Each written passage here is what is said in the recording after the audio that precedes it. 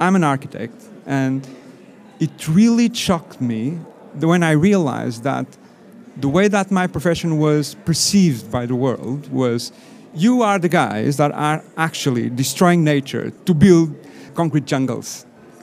And that really changed the way that I perceived and brought me towards sustainability and more sustainable practice. And also the fact that as a father, I believe we have an obligation to leave a better world for our descendants than the one that we received from our ancestors.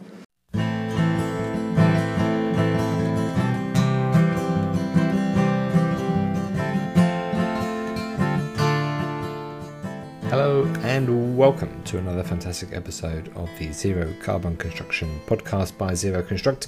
My name is Matthew Jackson, and that was a great little snippet of what's coming up from this episode. This is the second part of the two-parter where we recorded some great panel sessions. In fact, we had a whole afternoon of great presentations and panel sessions at the BIM Coordinators Summit in Dublin back in September 2023. It was an amazingly warm day, but that did not shy people away from using a lot of energy during these debates and discussions. Then we thank you once again to Ralph and his team at the BIM Coordinators Summit for allowing Zero Construct to come and be part of it and kind of really run the subject of net zero. So the second part was one which I was really looking forward to. It's a juicy subject of how do we pay for this. One that I think the industry does come up against a lot is that we have these net zero targets coming up, but how are we going to pay for it, or who pays for it? What is the process of moving money into this sort of way in which we can pay for it through the instruments that we have? So it's a fantastic topic. I'm joined again by Eamon Shields from the Sustainable Energy Authority of Ireland, Chris Jackson from Esri, and Archie O'Donnell from Cosmos. We're also joined by Ross Griffin from Cosmos. This episode again is sponsored by the BIM Coordinators Summit, brought to you by the BIM Heroes Network and also the company ArcDocs. You can hear more about them during the podcast. Of course, all the information that we talk about and anybody that we mention, as we've just mentioned right now, will be available in the show notes, so make sure you go and check them out. We hope you're really enjoying these podcasts, so please do make sure we leave a review, tell a friend, tell a colleague, put it on your internal Teams or Slack and get everybody to listen. It's growing in popularity, and all we want to do is just spread the message around good education and understanding around reducing carbon in construction. So let's go back over to Dublin, back in time a little bit, back to September 2023, and let's see if we actually worked out how we're going to pay for all this. Welcome back, everybody. This is the final session of the day, where we are going to be debating and discussing how we're going to pay for the decarbonisation of construction. It's a pretty open session in the way that, I have a little bit of an agenda, but not really too much. The opening, this to kind of give you why I'm asking this question, Institute of Civil Engineering, because at their sustainability event, which I was a panelist and a presenter for, people got a little bit upset that I didn't have all the answers. I didn't have the answers after my presentation of how we're going to pay for it. And it kind of got me thinking, because then I was asked the question during the panel. I had an eye infection at the time, so I was half crying out of one side, like this.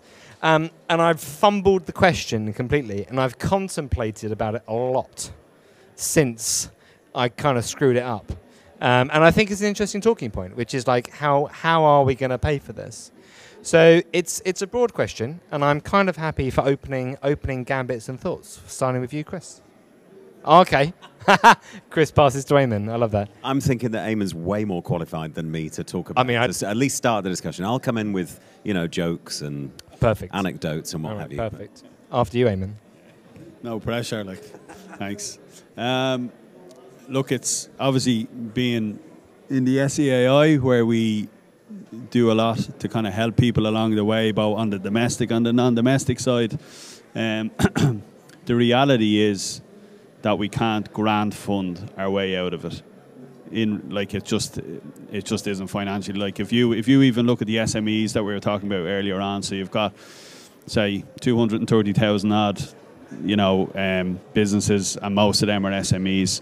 Like if you took say it cost them, I don't know, 100 grand to do all the things they need to do, and we gave all of them 30 grand. When you start looking at those kind of calculations, it's a huge task. And then the reality is then, on the other side, is the supply chain element. So in terms of timelines, like if you even look at the installation of PV, for example, in Ireland, like there's a very good grant for PV for domestic and now for non-domestic as well. There's a huge amount of people applying, but in reality, it could possibly take you 2 to 3 months to get the offer, and then 2 to 3 months to get it installed. So then you extrapolate that out to 2030 or further on. So I think in terms of paying for it, I think if you go back to the wedge that I was looking, probably people on here haven't seen the wedge, but like if you're looking at, I think in terms of the challenge there, is that we really need to start to think about, and again, this seminar, I know it's talking about the kind of BIM element of things, but the use of smart technology and digitalization in terms of low cost, big impact things that people can do on a personal level, I think that's a huge part of it. And if you take it along the way, like we were saying, like there will be an element of grant funding, but eventually regulations are going to come in. So the fact of the matter is, from an SEAI point of view, once a regulation engages, we can't grant fund that element anymore. So for example, if PV panels are probably going to be a requirement on buildings over a particular size, say after 2025, looking at the new EPBD. So once that happens, they're no longer eligible for us to give them money towards them solar PVs. So I think in terms of who's going to pay for it, I think there's a large element where it's going to be a mix of, there will be an element of assistance until the regulations come in, but then when the regulations come in, I think there's a large amount of money washing around that people aren't aware of, whether it be the optimization of your building system, for example. The optimization of your building system, again, it's this use of smart technology. You're reducing your energy, you're gaining, and it's looking at all those pockets of money that currently are sitting in there. Now, they're not being utilised. Again, it's back to this whole idea of carbon having a value. People are going to start, I believe, to be, once we can link money to the carbon, people are going to start getting incentivized to do things. So money is going to, there's going to be elements there where people are going to gain an advantage. So it's the use of smart technology and the use of adding value to the carbon is going to encourage people. And money is going to, there's a lot of fat, I believe, in the construction industry at the minute and within buildings due to the operational use and the others. And that has to be sweated out of it, because the reality is, and I don't like to say this, obviously, being from SEI, but realistically, handing people money isn't going to happen. There's going to be a regulatory requirement. So, and again, it's not like we drop them once grants stop. It's all about assistance then. It's showing them where them pockets are. Just to complement that, what if I said there's already the money available in the construction industry to do it? We're so inefficient in how we deliver our projects. The budgets we're setting today will cover anything that we want to do in relation to sustainability, because we're not able to deliver our projects in an efficient way. So the money's already there. What we need to start looking at is how we deliver our projects more efficiently to release that capital for us to just reinvest in the sustainability concept within buildings. Are you stating, Ross, that we're not building on time and to budget? Is this what you're saying? We can't cost control our projects. Outrageous comment. Just to that point, and I'll hand on to it. Like, there was a KPMG report looking at a number of different countries, and in terms of their gross value added per hour of work. And I think in Belgium it was about 45, this is for the construction industry, it was about €45. And in Ireland, now these were earlier figures from 2015, it was €22. So that totally feeds into what you're saying there. And again, it's the smart technology thing. Like, so again, we're looking at the BIM element. That element, so BIM, the BIM element, and then the modern methods of construction, the prefabbing, the factory-based systems, and even from a social point of view, like in terms of gender balance and all this kind of stuff in terms of the construction industry, you bring in the BIM and the modern methods of construction, like gender balance, I don't care what anyone says, it's not as attractive being on a building site every day of the week hammering stuff in for different genders. So the fact is, if it's a case that people can go to a controlled environment such as a factory and end up doing things that they love that otherwise they felt excluded from. So the BIM and the modern methods of construction. They're also not cold and wet by being in a factory, which is a massive, massive gain. Yeah. That's a fair point. Yeah, we shouldn't be constructing anymore. We don't construct, we manufacture. The only thing about it is that we kind of assemble everything on site in small, minute elements. We need to move all that off site and try to build in, modularize our construction. The Danes do it very well when it comes to residential and hotels. It's all modularized, it's all precast. Yes, precast construction is concrete. We understand that it's not good for the environment, but green concrete might solve that solution so far. But that's what they do. And in Ireland, we build multi-story, multi-unit apartments the same way we build the extension to our house. We bring in the timber, we construct it. There's teams on site hammering nails. Madness, absolute madness.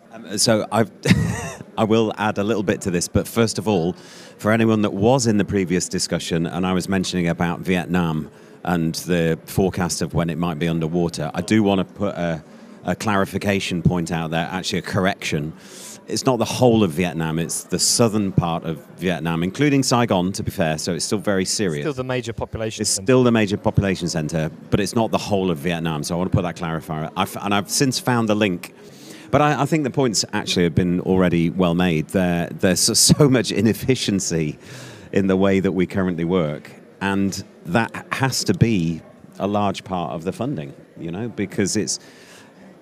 It was somebody mentioned it earlier on in a conversation. It was Clive from Plannerly was saying, we go into a shop, we buy something, we pay for it. In the construction industry, you might get paid in 75 days or 90 days or whatever.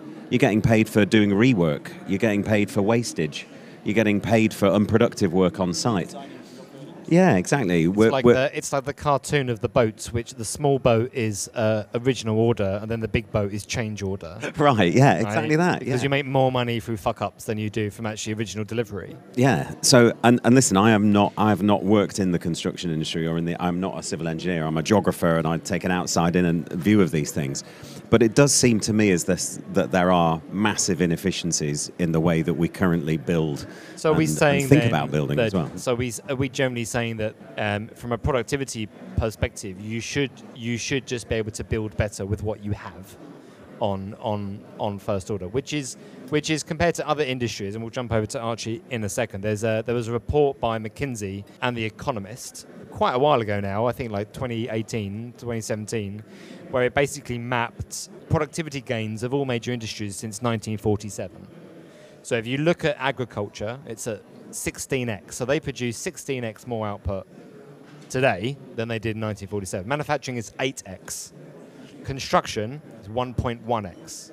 So we have improved by 10% as an industry since 1947 compared to manufacturing, which is 800% improvement. So, I mean, it's all that bricklaying. I'm not having a go at brickies. They're fantastic, by the way. But it is a very manual, slow, old-fashioned way to build a building. Archie? Yeah, I was just going to say about productivity. What we're seeing with some more sophisticated organisations that are starting to consider carbon is that they're actually starting to price carbon, not at what it costs them now, but what it's likely to cost them in 5 years' time. So they're adding a shadow price, and even just changing that price of carbon from 40 to 120 euros per tonne completely changes the whole dynamics of their decision making. So just to clarify there, just for a second, are you talking about the taxonomy of carbon output as a business? Is this what you're getting at, or something else? Well, not quite sure about that, but the way that you would usually see it is there's a cost-benefit equation for these organisations, that they can tolerate a certain uplift in cost for equipment, for the equipment or for renewables or for technology or for certain decisions they make, but they want to see that has a return over a certain number of years.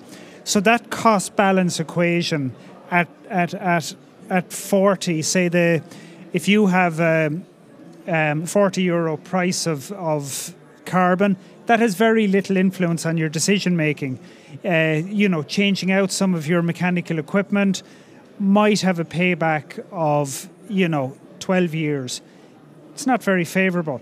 But when you change the carbon cost of that, it can start to bring that down to 7 or 8 years, which is a no-brainer. So that's kind of the calculus that's starting to come into this now. And when we talk about where the incentives and where the regulations are, I think in a way they're all incidental. They'll happen in the background.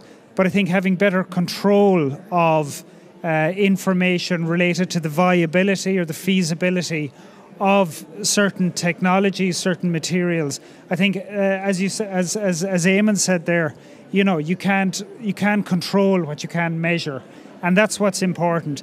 And actually, just you'll find that the balance between something that's on the cost side or on the benefit side of the graph, the difference between that can change fundamentally when the price of finance changes, or when other parameters change, like the investment horizon.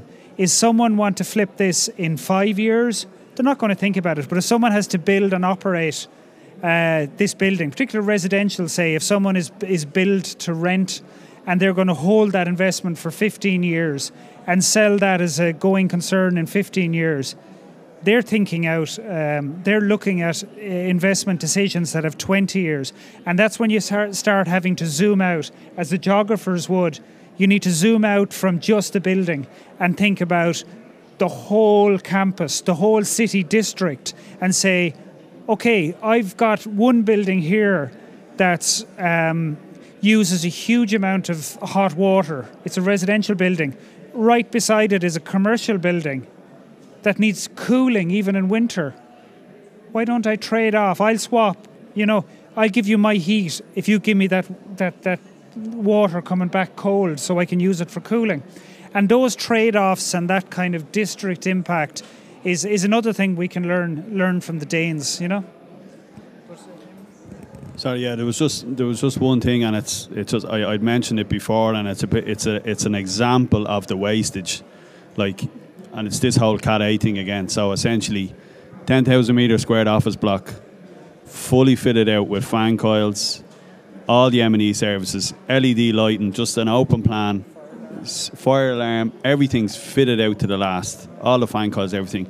The M&E designer has designed that system because he's been ordered by the QS to design it as basically as possible, or he needs to hit a price point. So he puts in 15 massive fan coils to technically heat and cool that space. The ceiling grid goes in, he puts in all the standard lights across the whole thing.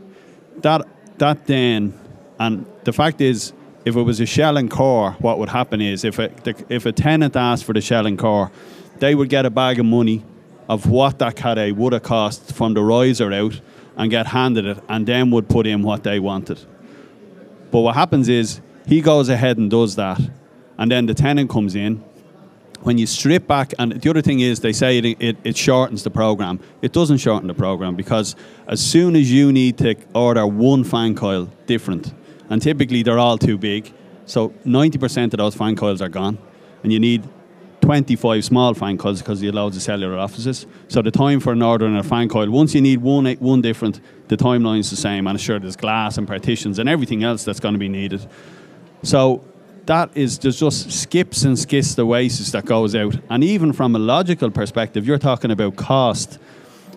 From a tenant's point of view, the landlord has essentially, it's like the equivalent of walking into a restaurant and you're sitting down and they hand you your dinner. And you go, what's this? And they say, oh, it's chicken and chips. And you go, yeah, I'm vegetarian. I didn't want that. Well, will you eat the chips? Oh, yeah, I'll probably have the chips, all right, yeah, okay. So they bring it back, they leave the chips, then they bring you out your vegetarian option, then they go, that's going to be €25. And you're like, but if you would have walked in before they started cooking it, he could have handed you €23. You would have added €2 to get exactly what you wanted. Like, that is a huge lump of money. So in terms of money, in terms of timelines, in terms of embodied carbon, that simple process that happens purely because an agent says, I said, you don't want to walk into a Shell and Core. And this is a perfect example. You can walk in now and stick a VR headset on their head and they can walk around and you can show them what their fit out would look like. Never mind the big blank open plan office that it's not going to look like anyway. It's a big skip. Sorry, I get a bit emotional when I talk about that. The BIM Coordinators Summit is an international community of BIM heroes and leading AEC professionals in architecture, engineering, construction, property, real estate and infrastructure asset management who are dedicated to advancing the use of digital technologies within the built environment. They believe that the improved quality of information and integration of digital tools and processes, including building information modelling, can significantly improve productivity, outcome, safety and sustainability in the planning, design, construction and management of the built environment, which ultimately has a huge impact on all of humanity. Connect with BIM Heroes at bimhero.io, that's bimhero.io, to be part of this international movement to transform AEC. This podcast was recorded at the BIM Coordinator Summit in Dublin, which is held every year, but there's also an international virtual conference which is also held. So make sure you check out that link and that network, which will be available in the show notes. Look like anyway. Sorry, I get a bit emotional when I talk about that. So one of the other kind of debate points which I was going to pick up upon is that the construction industry has gone through a major transition before, and if you look at the 80s and 90s, I was still at school then, I can arrogantly say, was the health and safety movement, right? So there was a point in which we realised that humans hurting themselves on site is not acceptable at some point. Now, it took us a long time to get there, unfortunately, and one of the pieces of research that came out of MIT recently is they worked out how much tonnage of carbon will cause one death in the future. And that tonnage is about 4,500 tons. So if anybody is working on the line project, because I've done the math, the amount of embodied carbon going into the line in Saudi Arabia will cause, in the future, 300,000 deaths. That's a direct correlation, right? So from a cost perspective, and I presented this at a conference to very unsatisfied faces, shall we say, because that, from a concept perspective, we installed health and safety because we wanted to protect our site. And we're still doing that globally. Deaths still happen and injuries still happen on site due to lax health and safety, usually. But someone had to pay for that. And from my understanding, it was just passed on to the customer, right? So is there just a natural sort of like, well, if we did it like health and safety, we'll just charge the government more money to build buildings? Is that an easy out? That's currently what's happening, isn't it? Like if you want to build a sustainable building, if it's LEED, gold or platinum, there's a cost associated with that. So what's happening is that cost is passed on to the client, but it's then being passed on to whoever runs the building, whether it's a lease or whatever, because now companies are looking for more sustainable buildings.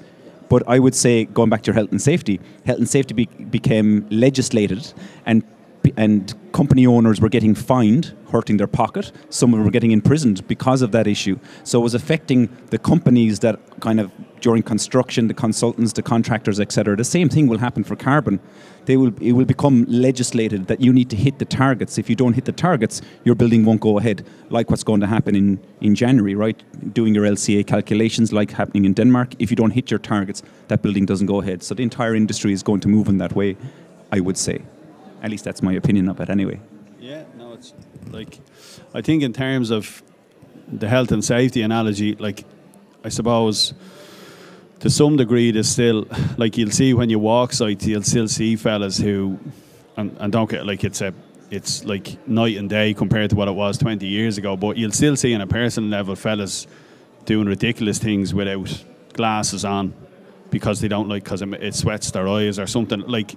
So I think the regulation is a big reason why the health and safety thing came in. I think in terms of if you were looking to bring people on possibly the kind of impression of smoking maybe these days is kind of something that if you could get it to the point where people, as opposed to, like, the regulatory thing obviously works, but like the aim, I think it would be great if the kind of, I know this is a long shot, but like where someone flagrantly doing things that obviously generates ridiculous amounts of CO2 has the impression of somebody who's smoking in the car with their kid. Like, I had a teacher that used to smoke in class when I was in school years ago. Or when you used to go to the cinema, the whole of the cinema was full. Like, it was just, you could barely see the screen. Like, so, like, there's a kind of an impression there. Like, I think changing regulations or changing minds, I suppose, is the kind of two things that can happen there. But really, in terms of, like, the industry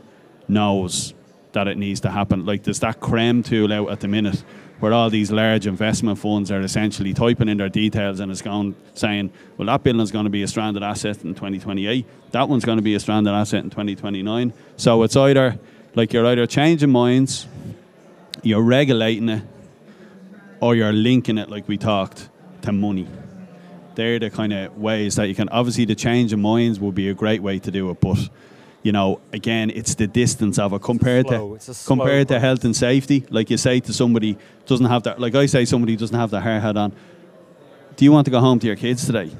Like, what happens if something falls on your head? You're not going to go home. Like, it's a real, whereas, if somebody's doing something stupid and you go up and say, man, what about the planet? He's just thinking, well, it's 10:30, I need to get this finished, will you go? So it's that kind of question, but I think minds, money, or regulation are the kind of ways to it. Yeah, I completely agree with all of that. I mean, it seems to me that there is no more money. There's no more, you ask, how do we pay to do it? Well, where does the money come from? So that there's a philosophical argument really there about, well, how does anything get paid for, especially when you want to make such a significant change. So the money is the money. There is an example, I'm trying to tie a few strands together here, Matthew, so go with me on this, right? Go ahead. So Balfour Beatty Vinci, joint venture in the UK working on the high-speed 2 rail infrastructure project, and they've started using technology to solve a problem, which is the speed at which they collect information about stockpiles, right? So we have some technology that enables you to do drone flight planning and drone collection of data and then analysis of it using geospatial technology. They've estimated they could save about 5 million quid over a few years because it's faster for them to collect. They're collecting volumetric information in 20 minutes instead of 2 days, right? So there's an economic output which they could use to then pay for decarbonising something else. So let's say that some of the money's moving around, right? But then there's also a health and safety outcome because there's no longer, a massive team of engineers going out with ranging poles, climbing up 10-metre stockpiles, putting themselves at risk. So their risk management score goes down and their number of incidents on site also comes down. So that's a good outcome. And then their carbon footprint comes down because there's fewer trucks going around with loads of people in them going out on site. And it's just a drone and you're done. So that's a mindset thing, And Eamon's point's well made. It's either mindset or it's regulation or it's moving the money around, I think, is the way to do it. And the sooner that the owner-operators are creating the conditions, whether it's regulatory or whether it's just in their statement of requirements, the employees' the exchange information requirement, whatever it might be, to say, no, you will work in this way if you want the work. So do you want the work or not? Okay, sharpen your pencils because you're going to have to think differently about how you estimate for this piece of work. But by using technology in that way, and, I'm a technology geek, so I'm bound to say that that's part of the answer. But I genuinely think that it is, because we're still stuck in our old mindset of doing things the way we've always done them, and expecting a different outcome, which is the definition of madness. Yeah. Isn't it? And you're 100% right, because if you look at what technology does, and obviously we're moving into an AI age now, we've only been in it a few months. What you're basically saying is money saved through productivity gain there. because you've saved time, which saves money, which means that you can then invest that money into something more useful, which goes back to what we were discussing earlier about the fact that, and I still think it's insane, that the fact that tier one contractors basically make 1% to 2% margin on building. Now, the reason that they're happy with that, of course, is because they're guaranteed the money anyway, and if you do £10 billion worth of work, 2%, shouldn't be sniffed at. But that's why you don't get the money going. But that's a crazy level. 1 or 2% is ridiculous. No one should get out of bed in the morning for that. But to come back to one of the points there, I think regulation is going to enforce the mind shift change. If we wait for the mind shift change, as you say, it's never going to happen. But I'll put it out to anybody here. Who takes their first meeting with new contacts face to face anymore? Does anybody do it? No, we don't. We use technology for it. But COVID has enforced that on us. We were put in a situation that COVID kind of forced us to now take on online meetings, But we don't do it anymore. We use technology. So the possibilities are there. The technology is there. It's just we as humans haven't got our head around it yet. And I completely agree with you. The only thing that I'll add as a little sidebar is that, of course, the cost of the technology has a carbon cost. And especially in that example that I gave, it's storing, terabytes, petabytes worth of information that's used throughout the construction project. So it's helpful all the way through. It's not just a point solution in one moment in time, but there's a carbon cost of the storage of that. So we need to make sure that that's added in. Which is fine if it's counted, because that technology already exists where you can have companies who basically measure. I mean, you can write down and store how much it costs to send an email. 0.002 kilograms of CO2, right? But then that's still a lot less than sending a carrier pigeon, with a scroll on their foot because, bird isn't shitting all over the place. And, it's like one of those things where methane alone is... Yeah, methane alone. I mean, as long as it's counted, it's okay. I mean, as long as it's not hidden, it's that transparent, I'm doing a thing, that thing is costing me X carbon, then when I do that thing again, can I get that carbon down? That's basic. And that could be the fact that I'm sending 900 emails per project rather than 1,000 emails per project, or maybe use a CDE, which is just a more efficient way of sending digital communication across a design team and probably saves carbon. It could be a minuscule amount, but it doesn't really matter. The fact of the matter is it's saved and productivity goes up. Archie? I think the danger here, though, is that when we talk about carbon and sustainability, we could fall into the trap that hampered BIM in its initial stage, that we get very good at talking among ourselves, but we can't explain it to grandma, And I think that what's going to drive this more than anything, especially from a cost point of view, is risk. That investors are afraid that there is a carbon crunch coming down the tracks. They don't understand it, but they know it's a pain point. They know it's difficult. And there was an old cartoon as well that, it was, what was it? What happens if we educate our staff and they leave and go somewhere else? And the guy turns around, well, what happens if we don't educate them and they stay? It's a little bit like that for carbon as well. It's not, what happens if we have to pay to make better buildings, do we get better returns?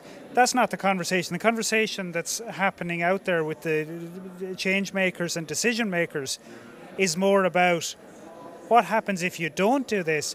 And Eamon said they're already out there looking. They have really simple tools that will say that shiny office block that you have there, that's going to hit the buffers in 2030. That's going to strand because you could have done something simple like reduce your fossil fuel and electrify, and you could piggyback a decarbonised grid. You could actually, you could put that on a glide path to zero, but you didn't because you were looking out for the pennies and you weren't thinking about the big picture. You could have saved the pounds, And I think that's why I think sometimes architects and engineers are quite myopic at looking at this stage. We got to get to planning. We got to get to tender. We got to get value engineering with the contractor. And they don't step back. And I think the Danes are very good at that. The decisions that they made, that they're making now are based on plans that they made in the 70s, and they stick to them. And I think that's, you know, like that's Chris as a geographer is able to kind of pull back and zoom out and say, guys, as an industry, you know, this is what's important, you know, and I think we can't lose sight of that. That's what's important here. We can't be talking about, you know, equipment and materials and carbon. We just got to say, like, guys, there's a big risk if we don't get this right. This is only going one way. We gotta jump on this now, and we have to talk the language that it's simple, you know, it's simplicity. It's do this or there's a carbon crunch coming, there's a pain point coming. Just a couple of points. ArcDocs is Ireland's leading BIM consultancy practice, offering advice, production, training and supporting services to help individuals, companies, project teams in the building or infrastructure sector to implement digital information management to ISO 19650 series of standards. They have over 14 years of professional experience in implementing building information modelling across a wide range of businesses and projects. The team at ArcDocs bring a unique insight into the digital transformation of architecture, engineering, construction, property, real estate and infrastructure asset management.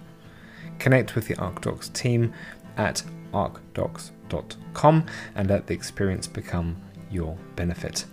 The link can be found in our show notes, and just personally I would like to thank the ArcDocs team, that's Ralph Montague, for being part and organising the BIM Heroes and of course the BIM Coordinators Summit. His entire team do a fantastic job, and I really recommend you go and check out their amazing work. Do this or there's a carbon crunch coming, there's a pain point coming. Just a couple of points, I suppose, just back to the whole money element. Like the whole area, there's a whole industry forming around. They've just turned the air conditioning on. I mean, I'm not sure they wanted to shut up or, but keep going, Eamon. Keep going. Flashing the lights version of a conference, obviously. Project.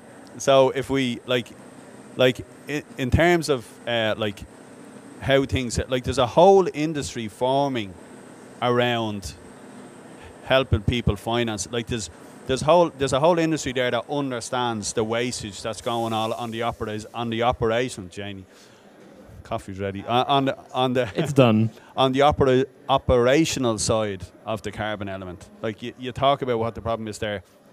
There's industries out there. So, for example, there's on the building management side, there's companies out there who have an AI version which basically goes in. It doesn't touch any of your existing BMS. It's an intelligent system that sits on top of your BMS, and once they've analysed your building, they drop that onto your BMS, and that operates your BMS, basically changing for all different parameters. They will guarantee you they'll guarantee you a saving per month, and you sign a contract with them, and if it doesn't make that saving, they make up the difference. And it's the same with energy performance contracting as well. Just so a BMS is a building management system. Oh, yeah. So just saving the acronym. No. Sorry, apologies. And it's the same with energy performance contracting as well. You have companies coming in saying, "We'll put solar panels on your roof. You will save. You'll save this much overall. We're going to take 10% of that." Like there's all sorts of stuff going on. It's a whole separate industry. I have one for you. There's a company in Denmark called Energy Machine. They will supply and install your systems for free, because they're generating the energy and electrical of those systems and feeding it back into the grid. So it's energy as a service. That's where we're going. Energy as a service. They'll maintain it for the next 30 years for you, no problem. And it's really good stuff. The problem that they're having is when they speak to people can't understand. Yeah. Well, what about the risk for me? If I hand over my part of the building to you, like, what do we do with that? And the FM facilities are looking at it going, yeah, but that means you guys will come in and maintain it. Yeah, it's our system. You're renting it off us, and we're feeding back into the grids. It's really good stuff. Yeah. Now, something similar happened in the UK. Now, this was more the grant where the feed, it was a really generous feed-in tariff that came in for feeding back into the grid. This is about 12 years ago. They had to cut it back because essentially what happened was it was financially viable for PV installers to fill roofs. They were going to warehouses and saying, "We'll fill your roof with PV. you can have all the energy. So we'll fill your roof. You can have all the energy, and so there was a rate that you got for generating a kilowatt hour. You didn't even have to feed it. You got more if you fed it in, but if you generated it, you got a certain rate per kilowatt hour. So it was financially viable for them. They go to a warehouse and say, "I'll fill your roof with PV. You can have all the energy, and we're done. You just need to say that." Which we is can mad. have the, That's we a can mad have, business. Yeah. But that's why about 6 months in, they realised investment funds were paying companies to buy 50, 60, 70 acres of land out in prime Yorkshire area, because they were like, well, let's just start filling everything with PV. And, so then they reduced it to 50 kilowatts in the morning, and all them companies disappeared. But, that's a kind of, wouldn't be advising on that. But that's another place, on the operational side, that's another place where the... But but what we're touching on there is like the grand old argument of CapEx versus OpEx, right? I mean, like the capital expenditure. So, we've done a number of projects where you go and speak to the client, and you will set up a meeting when you start talking about total cost of ownership, TCO, or life cycle assessment, or whatever acronym you want to give it. Okay, well, CapEx, should we speak to OpEx to kind of have an understanding of how we're going to fund this building over time? And 90% of the time, those people have never met each other, which is insane. I mean, it's totally mental, because if I kind of have this, and I will accept a counterpoint after this, I kind of accept that if we actually spent twice as much building buildings, so we actually built high quality, energy efficient, high quality product buildings made from, all the parts are made from good manufacturers. This stuff lasts a long time. It's basically grandma's washing machine that lasts 70 years. You will spend less money on the 50-year estimated lifespan, which is what government gives us, by the way. If you build a school, it should last 50 years. That's your calcs. We'll spend less. Do you agree? Absolutely, and that's I suppose a kind of a mild estimate, I'd say, more than anything. And the thing about it is as well, it's the time of intervention. I think you were talking about lead earlier on. So there's a really basic calc and a really basic graph, and it probably shows the same. Matt MacDonald, who I would have done a lot of lead projects with, they have a basic graph that shows when you decide you want to do lead, depends on how much lead is going to cost. Not in terms of the overall, just in terms of the overall project, because it's the fact that when are the decisions being made. So if you bring in the lead consultant at the start, the changes that they advise for you to achieve lead gold are a fraction of what they are when the client has decided something, or you're in the middle of the design, so there is the material element, but again, it's that holistic thing, and the element that I think somebody talked about, tenants as well. It's the tenants that take over the buildings, which is a major issue that we have, and nobody can seem to crack it. Is the split incentive issue that we have with buildings, where basically the landlord owns it, the tenant is in it. They obviously don't own the building, but they're paying for the running of the building. So you have landlords who are saying, well, I don't really care if it runs efficiently because they're the ones paying the bill. And then you have potentially landlords who have an interest, and all their tenants are like, I've no interest. So this split incentive element, which is a huge problem in Ireland, and I think in a lot of countries. We've solved that in Sweden, actually. So the way it works in Sweden is that, so most of us in Sweden, in cities, we live in apartment blocks. So take my building. So my building is 26 apartments. As a leaseholder, because I only own my bit, my square meterage. The walls belong to the building. I own a percentage of the building, which is according to the square meterage of the overall square meterage of the building. So the way that we do it is that I pay my mortgage, but every month I pay my avgift, which is the fees to run the building. But I own the building, so I have a board seat and a vote. And we have an AGM every year, and we discuss and debate how much money is in the account. We're profitable as a business, because the building is a business. And then we go, okay, well, how are the windows doing? Well, the windows had a 20, and actually they're up for renewal soon, because they're about 25 years old, 30 years old, and they're not efficient anymore.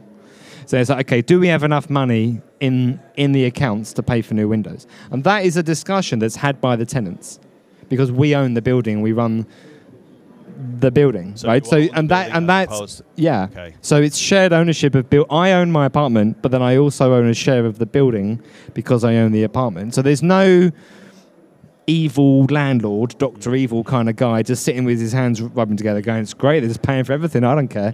It doesn't, that's not a thing. But if for you're us. renting, so like it's a big element in the office market over here. So you might have like tenants might have a 10-year lease of, so the landlord still kind of owns the whole thing. Commercial's still like that. Yeah, that commercial element is an issue. But yeah, that's a really good system, by the way, I must say. It is starting to change though, with leases and contracts driven by some of the more evolved, some of the more mature blue chip companies.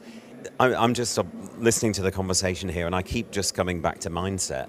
I love the reference to Grandma's washing machine, because the manufacturer had a longer term view, designed and thought through in a way that meant that it was engineered to last. Whereas Also, there was a capitalist incentive for everybody to make stuff faster, and we were measured on how much we can sell. Whereas now we have legislation coming in on things like right to repair. That stuff is now coming back in. Exactly. So it's Back to the Future. Movie references, folks. But there is a bit of that, isn't there? That we have to step back and think, listen, the way that we're living isn't working. We know we're on a timeline, and we actually know, if you spend any time thinking about it, you do arrive at the conclusion that we sort of know what we need to do. So we're back to, well, how does it get paid for? It gets paid for through legislation, and people you want people to do the right thing, don't you? You want politicians to do the right thing. When did a politician ever do the right thing in recent times? That's a rhetorical question. Well, the answer is no, obviously. But it sounds as if, to me, in Denmark and in Sweden as well, there is a different mindset. There's already an acknowledgement that we have to think differently to solve these problems. It's a little bit of socialism. You keep Is that what you're going to say? word up. No, but it is. It's socialist capitalism or capitalist socialism, whichever way you want to flip it, because it's finding that marriage between the two. Those countries are not anti-capitalism. They're not anti. You can't not make money. Of course, you can make money, but it's also like, how do you use that money for societal gain to ensure everybody benefits? So I prefer to, instead of thinking of it as a capitalist socialist dilemma, I prefer to think of it as a sustainable question. Do we want to have a meaningful existence into the next 50 years? And are we prepared to make the decisions now that will ensure that unfolds and happens? But unfortunately, people say no to that. Exactly. But why? Because they haven't. But the realization isn't there.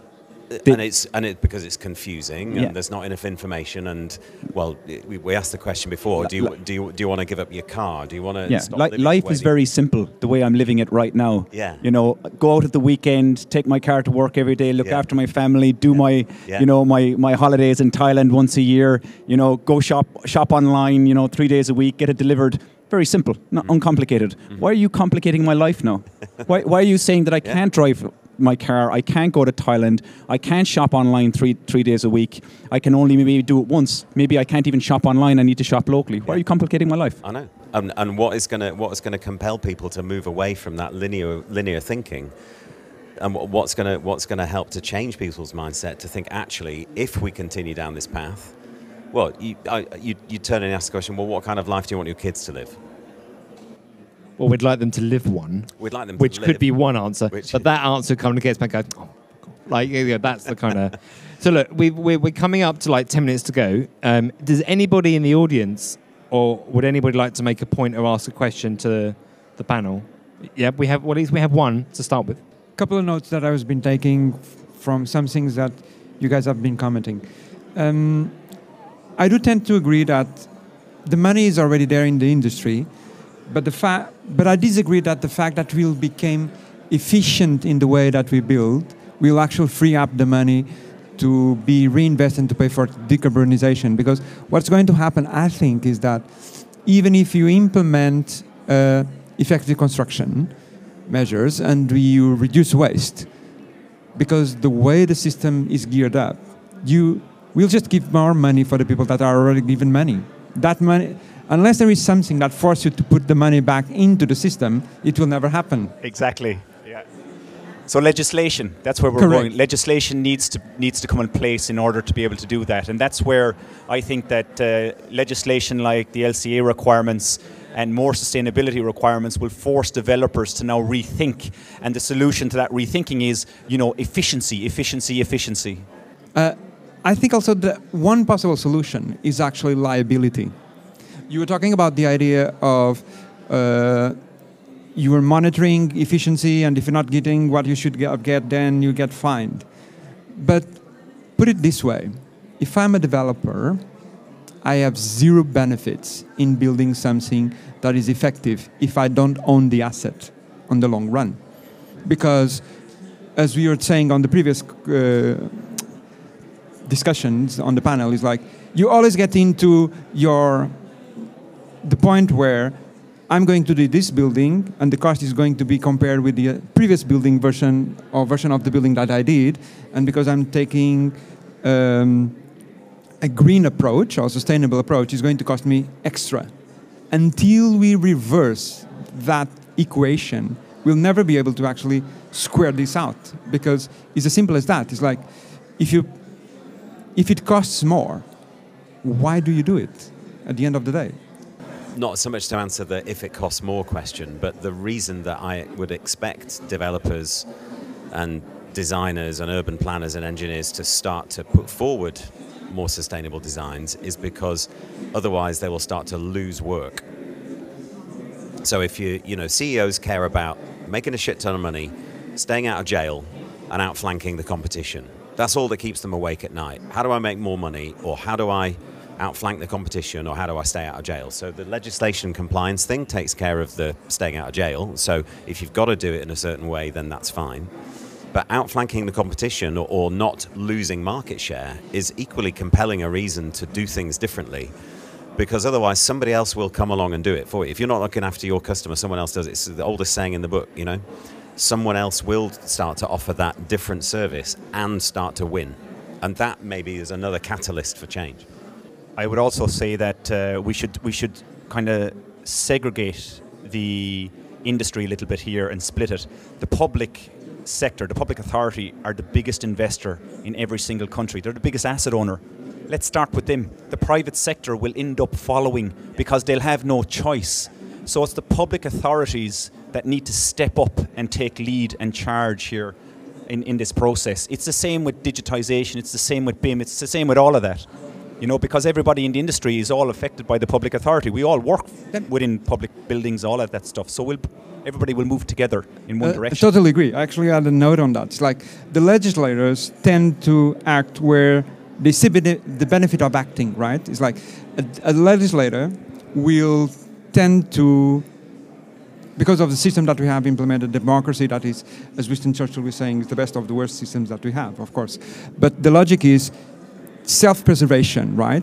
So if I see that there is a trend and I can gain some benefit, I will act on it, correct? And so they will do the legislation that will do to benefit them. For that, we'll need a more informed general population that actually push for that. But I do believe that, as you were saying, walk the talk, right? If you want to make the change, like we did, for instance, the UK example with BIM, the decision that UK made to let's implement and enforce BIM informed a new industry, created the possibility for the UK to become a world leader in terms of framework, governance for BIM and all of these things. Because there was a vision that was led by, we need to save this money. If there is the same vision from a government to say, we are going to do this because it's right and because it's the only way that we will exist in the future, otherwise the planet is gone, you will create the market on its own because you have, as you were saying, the investment power to make that change. But I think also, and just to conclude this, I'm an architect, and it really shocked me when I realized that the way that my profession was perceived by the world was, you are the guys that are actually destroying nature to build concrete jungles. And that really changed the way that I perceived and brought me towards sustainability and more sustainable practice. And also the fact that as a father, I believe we have an obligation to leave a better world for our descendants than the one that we received from our ancestors.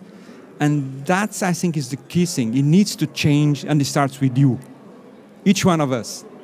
Well, that goes back, very, very well put. And I think it goes back a little bit to what I was saying earlier about as construction professionals, we have an immense amount of power compared to the average human citizen, where we can have huge positive impact for the decisions that we make on carbon reduction. Because, you know, as you said, as an architect, you are making decisions.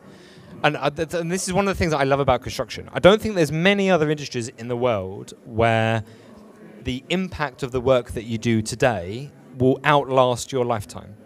There are not many, because softwares come and go, products come and go, buildings kind of stay. You know, they do stay a long time, well beyond usually the original design brief. And therefore, like, we have this really cool kind of like, you know, it's like, you know, my dad was a building services engineer, and when we're in London, he still goes out, I worked on that. Still, he's retired. I mean, he hasn't worked for years, but there's that sense of pride within and we forget about that. Like, we genuinely actually forget that actually construction is, considering the amount of problems that we have of productivity and it's still a pretty freaking cool industry, because you do have this longevity of influence. So I think that social pressure will come in. And the original point I was going to make was, I think also the consumer is changing. Now, it goes back to what you said, Ross, maybe not changing fast enough, that personal kind of way. But the consumer is changing in many, many markets around the world in kind of the things that we buy.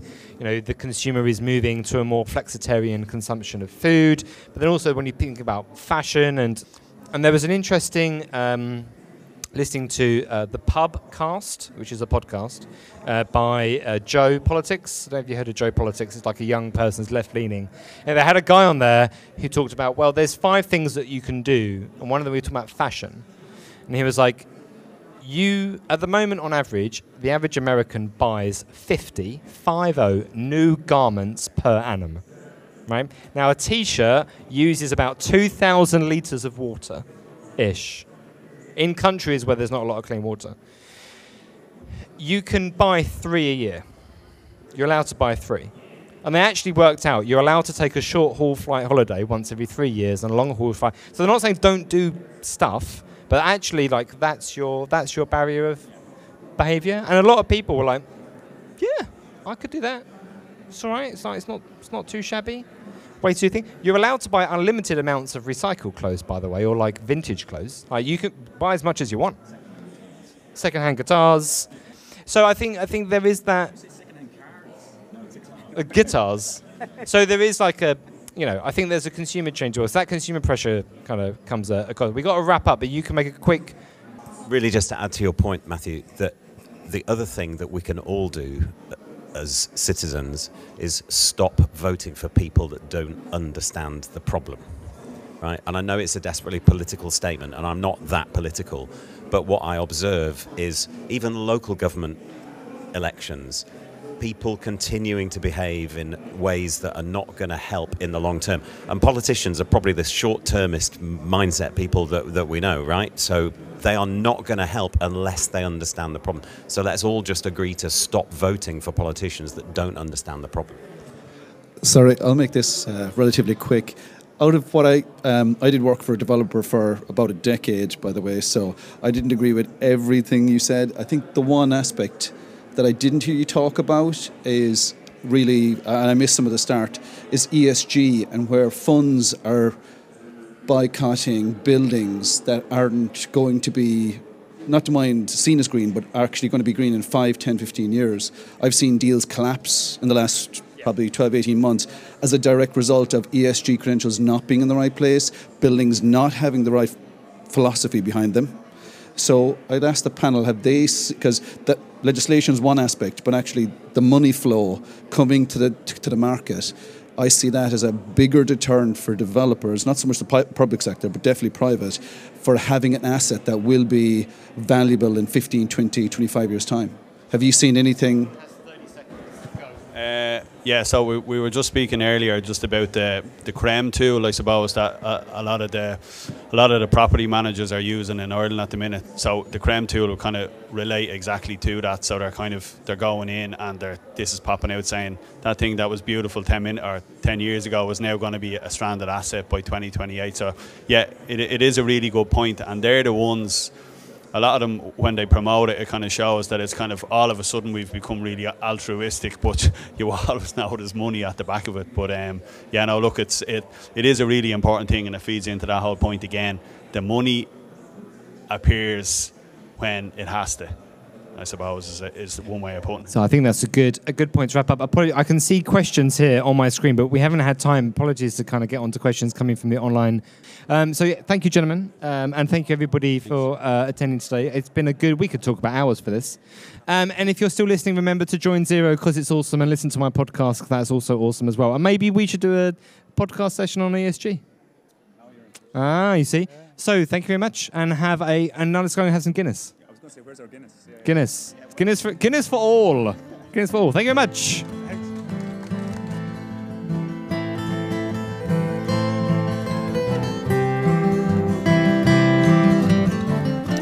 So there we have it. Maybe we didn't come to a definitive answer on who would pay for it, but I think it really explored the challenges that we're having and brought up some really interesting arguments from the different parts of the industry on what our approach is going to be. It was one of those questions, obviously I touched on it during the talk and just want to kind of repeat it again. It was one of those questions which I really didn't answer very well personally myself when I was on a panel. I was sick at the time, and I guess I wasn't really expecting the question to be directed at myself in first instance, and it kind of made me really think about this as a thing and kind of gave me some soul searching on what we should do. So I'm really glad that I asked that question again, and I think it's one of those questions which I think is going to keep cropping up, and I think it's a question that I'm going to keep asking, Zero Construct are going to keep asking at panels, at events, because I think it is the crux of the matter. And that kind of brings me on quite nicely to talk about finance, and that is right now, if you're listening at the end of 2023, maybe beginning of 2024, you hopefully are aware of Zero's Playbook, which is the online knowledge base, free to access for anybody, where you can learn about the low-hanging fruits of lowering carbon in construction. Right now we are writing, creating, collecting knowledge around finance as an instrument to create impact, and we invite you or anybody really who is interested, you don't have to be an expert, you can just come and learn, to give input onto this subject. I find it one of the most fascinating subjects. It's interesting because a lot of people get really excited about all the modeling stuff and the data stuff and the design stuff, but actually I think finance is one of the biggest levers that we have to pull on the way in which we finance projects and the way in which we think about our purchasing processes to bring materials into site, and using that power to lower the carbon in construction. So come and check that out. There's so much going on right now, but the easiest way is to make sure that you are a member of zeroconstruct.com and become a member. You will get newsletters and emails and invites, and join the WhatsApp group. Just check your spam folder every so often. We've had a couple of reports lately that we have had some emails go to spam, so please do check that. We've got some great episodes coming. We've also got some great more episodes to record. If you're interested in supporting us through either sponsoring this podcast, and or maybe you think you have some ideas on guests and conversations you would like us to cover, and if so, please contact us at podcasts@zeroconstruct.com and we'll pick those up and we'll get back to everybody. In the meantime, Have a great rest of the week wherever you are, or great beginning of the week if it is a Monday, and we hope to hear from you soon. Thank you very much. So I'm sorry for the harm we've done, and I won't give up the fight, 'cause our swan song is a selfish one, and we're running out of time.